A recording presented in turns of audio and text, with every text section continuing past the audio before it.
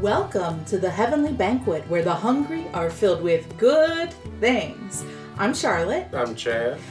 And today, Chad, I have a story to tell you. Okay. I was getting a pedicure this week. Ooh, brag! Look at me. And the nail tech who was working on the client next to me mentioned to her client and my nail tech that she was thinking about getting rebaptized. Oh. And my nail tech whipped her head around and said, "Rebaptized? What on earth for?" And I just leaned back and put my sunglasses on because I just wanted to hear what was going on and not get involved. And they know who I am and what I do and whatever, but I was like, please let this unfold in front of me. And the client, or the tech who said she wanted to get rebaptized, said that she was baptized as an adult when it was, the family had determined it was time for her daughter to get baptized. And that she wanted to get rebaptized because she thought she did it for the wrong reasons. Oh. And it was like time to go again. And it brought to mind maybe one of the first times that we ever hung out at seminary. For real. And there was like more than a little kerfluffle between we nice Calvinists and our Anabaptist friend. And over the issue of rebaptism. Yeah. It was crazy. We weren't debating. We were just screaming. We were very passionate that first year in seminary. We were going to take over the world. Yeah. So I wanted to bring this up because it's still just such this common thing that I hear about. Yeah. And, our tradition is one of, well, you got baptized, you got baptized. That's the end of it. There's there isn't a do-over. Right. I'm gonna say the thing that makes me uneasy about it is it seems spiritually abusive to me because it seems like it's constantly putting people's baptism in doubt, as though they have to be prepared somehow to receive it, or that they have to merit in some way the grace that's conferred in baptism. Yeah. Because otherwise, you have to try again. Now, this woman who wants to be rebaptized, it's also none of my business. But why wouldn't I think she would feel in another 2 or 3 years like... to do it again. Yeah. Yeah. No, I'm with you. Well, I was rebaptized. I was as a child, and then went through confirmation. And then, I was just wild as the day is long. But then when I started to look into the faith again and so on, I went to join a church, and they were like, and I was like, I would like to join your church. And they were like, well, in order to do that, you need to be baptized. I said, well, I've been baptized. Well, you need to do it again. And at the time, I didn't know. I didn't really think. I was my attitude was, whatever I need to do, just tell me what to do and I'll do it. So I did it. It wasn't until later that I began to learn and realize that there's no need to do it. The kind of the theology, at least in the Western tradition, is informed by Augustine. And correct me if I get this wrong, but the idea is that the sacraments, whether we're talking about the Eucharist, communion, or baptism, the sacraments are a visible outward sign of an invisible grace. The efficaciousness of it is in divine grace, not in the act itself. Right. Neither the person doing it. Right, or the person receiving. Right.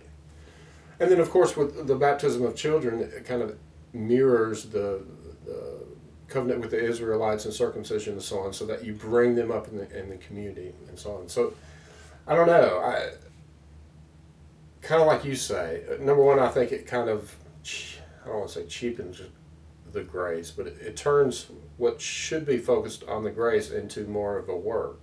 I think. Yes. Does that make sense? Mm-hmm.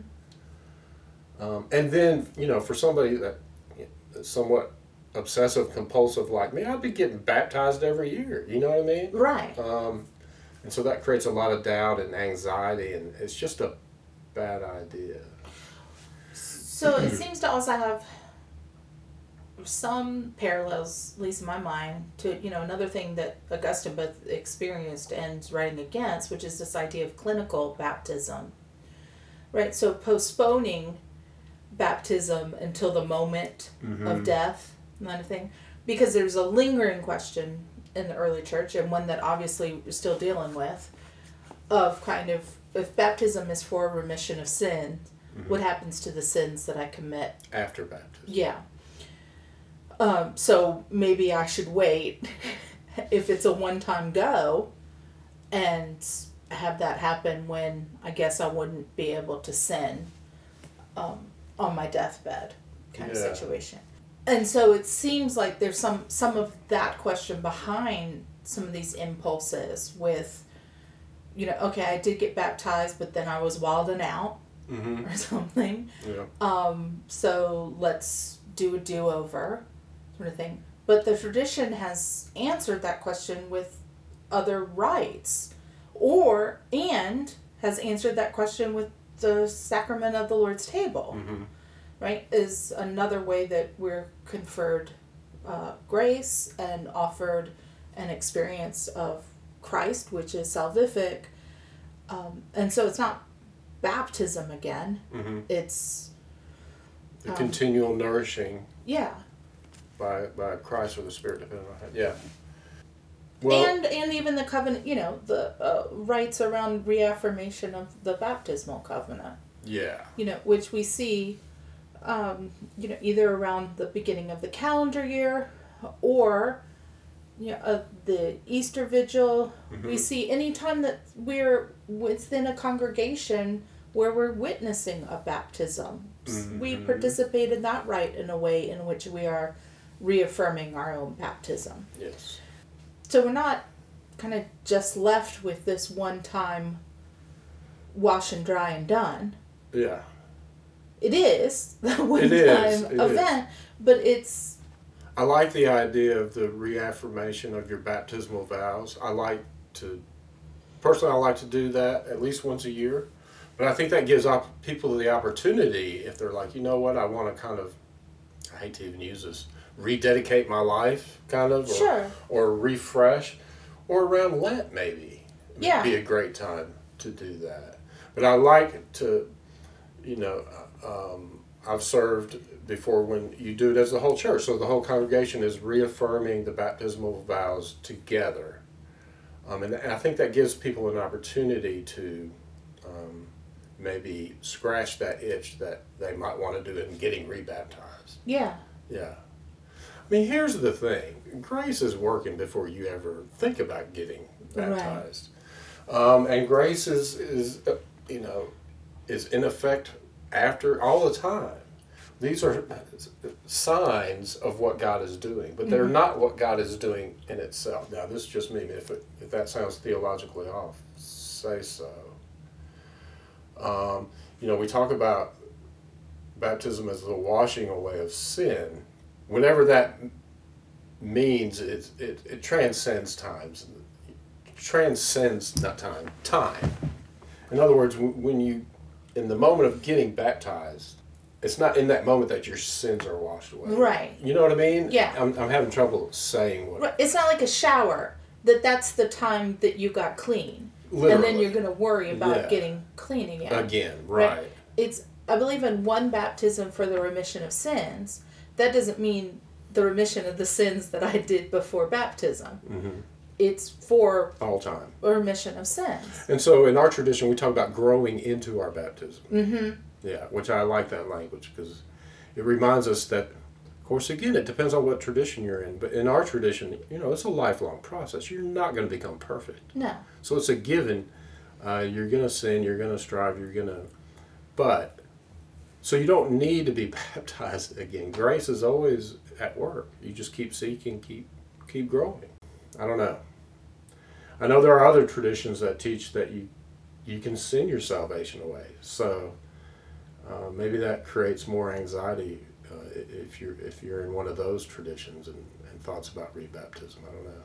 To me, a robust understanding of grace should deal with most of that anxiety. Yeah, well, if nothing else, a robust understanding of grace would compel me to believe that it wouldn't matter how many times I got baptized, Yeah. that something else is acting Yeah. all the time. So, yeah. I mean, this is why we call the sacraments, including baptism, a sign and a seal. Mm-hmm. It's a sign representing the grace, and it's a seal basically saying, look, this is done. Don't worry. You know, God's stamp of approval. I haven't gotten to baptize a lot of people, but I've never thought of punctuating it with a little boop. God's seal of approval. Well, let's talk a little bit about the manner of baptism. Okay. How about that? So, water. Water, yeah. Check. Definitely got to have water. And Trinitarian language. Yeah, you're baptized in the name of the Father, Son, and Holy Spirit. Although, do we want to bring up the fact that in some places in the New Testament they're just baptized in the name of the Lord? I think that's, obviously there's an earlier tradition of that, because it's not just in the New Testament. In Acts, we see that in some of our earliest Christian documents too. Yeah. Or we see similar things even with the extra biblical early Christian documents that look a lot like that ending of Matthew, whatever, that there's this Trinitarian language added later. Yeah, the at the end of Matthew, it's pretty clear that verse is added on later, because it's not in the earliest extant copies that we have. In Acts 19, Paul comes across, I guess they were followers of John the Baptist and had been baptized by John the Baptist. And Paul asked them if they had received the Holy Spirit when they became believers, and they said, no, we've not even heard that there is such a thing as the Holy Spirit. And so he said, then, into what then were you baptized? And they answered, into John's baptism. And Paul said, John baptized with the baptism of repentance, telling the people to believe in the one who was to come after him, that is, in Jesus. And on hearing this, they were baptized in the name of the Lord Jesus. So there's no Trinitarian formula there. And presumably, this predates whoever added the Trinitarian formula on the end of Matthew. But yeah, so in baptism you have to have two things present: water and the formula, in the name of the Father, Son, and Holy Spirit. Most traditions accept that as baptism. Yeah. And some traditions might add intent, meaning intent to baptize somebody. So if let's say I'm a kid, I'm serious. If I'm... You accidentally baptized? No, I'm playing or something. Oh. Then that doesn't count. Okay. But if I'm a preacher's kid and I'm 10 and I'm baptizing the other children. Yeah, because but I have no intention of welcoming them into the fellowship of the Christian community or anything else, then that's something different. Okay. This issue goes back to the Reformation with the Anabaptists, which means those who rebaptize.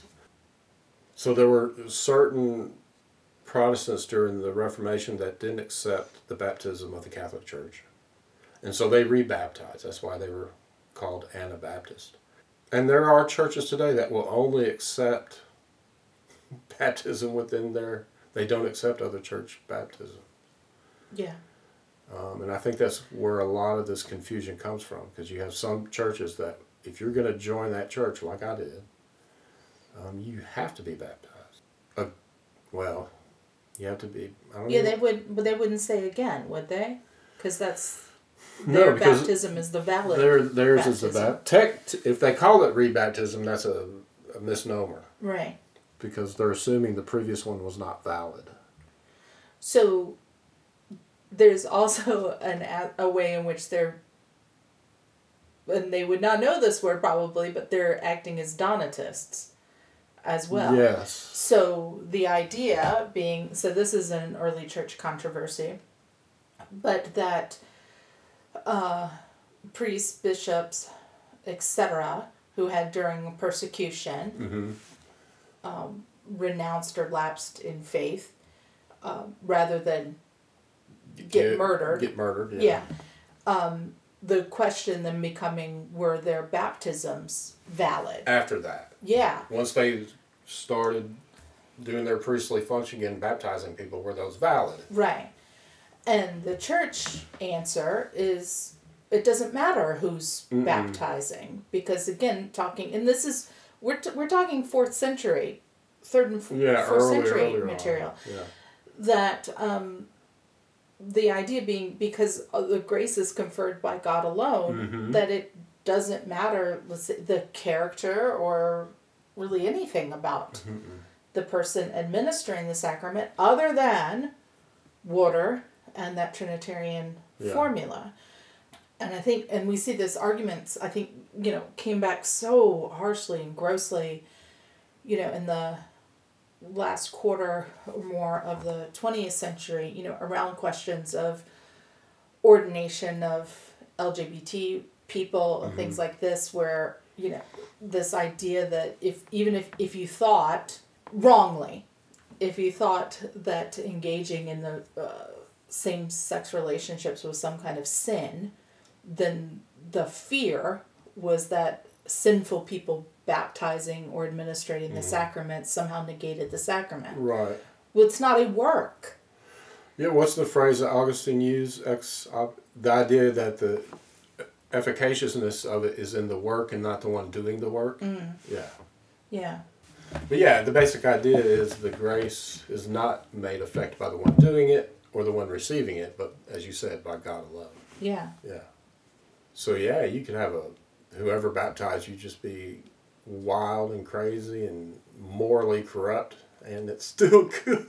Well, the opposite. Yeah, I mean, there's that. Let's put a more positive spin on that. Okay. And say that, I know Roman Catholic parishes that are more progressive theologically and politically, and they recognize that space in theology there of saying, you know what, baptism used to be and should be women's work. It doesn't have to be a priestly function then for it to be efficacious and for us to call it a baptism. Oh, yeah. And so it is, women in the home and women's groups, etc., that baptize. And those baptism meet all of those qualifications then. And it would be the same, if someone came to either of us and said, I was baptized, but it was by My grandmother, but I have reason to believe it was Trinitarian formula, it was water, and she was intending to baptize me. Absolutely I have no questions about that. Yeah. Interesting. Maybe going back to where we started, whatever we can do, I think that is within the bounds of good theological sense to create less anxiety and worry for folks is what we should do. Yeah. And I really like to emphasize grace because there's no sense in being worried. God loves us. Right. You know what I mean? Yeah. God's not looking for, us to trip up so we can be punished. Right. So I don't know.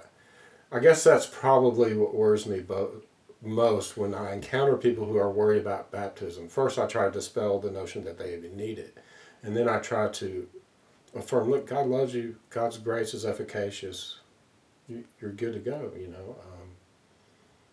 Just seek to follow Christ, but don't worry. Don't worry about that. Right. Yeah. No, I think that's really good to bring up, because there's pastoral concerns as well. You don't just tell that person, like, don't be a dummy. You've already gotten baptized. There's no reason for that. Yeah. Right? I mean, I was a dummy. I didn't know. Yeah, but I mean, you explain whatever, but then I would still do like a reaffirmation covenant or something. They're feeling something, right? And there's something they want to mark in their lives, or like you said, some kind of change. And whether it's around a change in life or a change in the calendar year, you know, there's something they want. And so you can explain that the baptism was absolutely efficacious. Yeah. But let's mark it, you know, again in some way. Reaffirm your baptismal vows. Yeah. Yeah. Yeah, there's a spiritual need there that they're trying to meet in seeking rebaptism. I will say back to the idea of growing into your baptism, or the role that the Eucharist plays in sanctification, that many of these traditions that want or urge or affirm rebaptism have a very low theology of the sacrament of the Lord's table. Yes. And so the place sort of to get a little piece of grace or some kind of contact there would be through baptism. And bring that up because historically when the people are craving something that the church is not giving them, that they reach outside of the church to grasp it through other rituals that they're kind of inventing or playing with in that way. And so I think there's a way that we could understand a lot of this around, you know, where is it? Where's the refueling? Where is the next contact with the divine? At the table.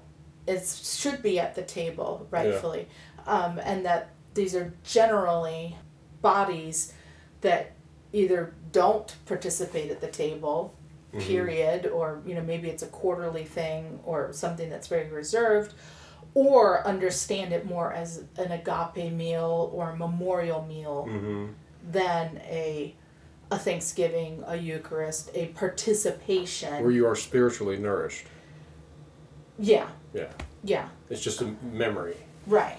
Rather than a representation and a participation in Christ. Yeah.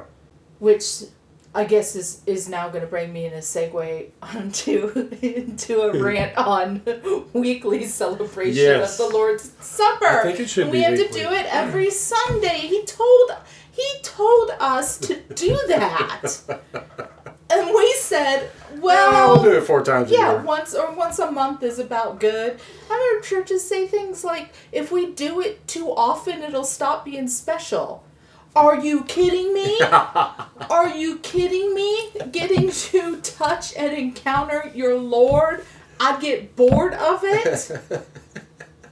Stop. You don't understand what it is. Yeah. They're acting like it's just a weird breakfast you have at church. Which means pastors need to be communicating. Yeah. Yeah, go off, girl. I would like to see it done every Sunday. Yeah. And the upside is you don't have to hear, you know, the homily will be a little shorter. So. Of course it will. If you get to tell the whole story of salvation history and the great prayer of Thanksgiving. Yeah. And Christ's commands to love and all of that's all contained within that rite, and an actual encounter with Him. Yeah. Yeah, that'll take some time off of your homily. It oughta. Yeah.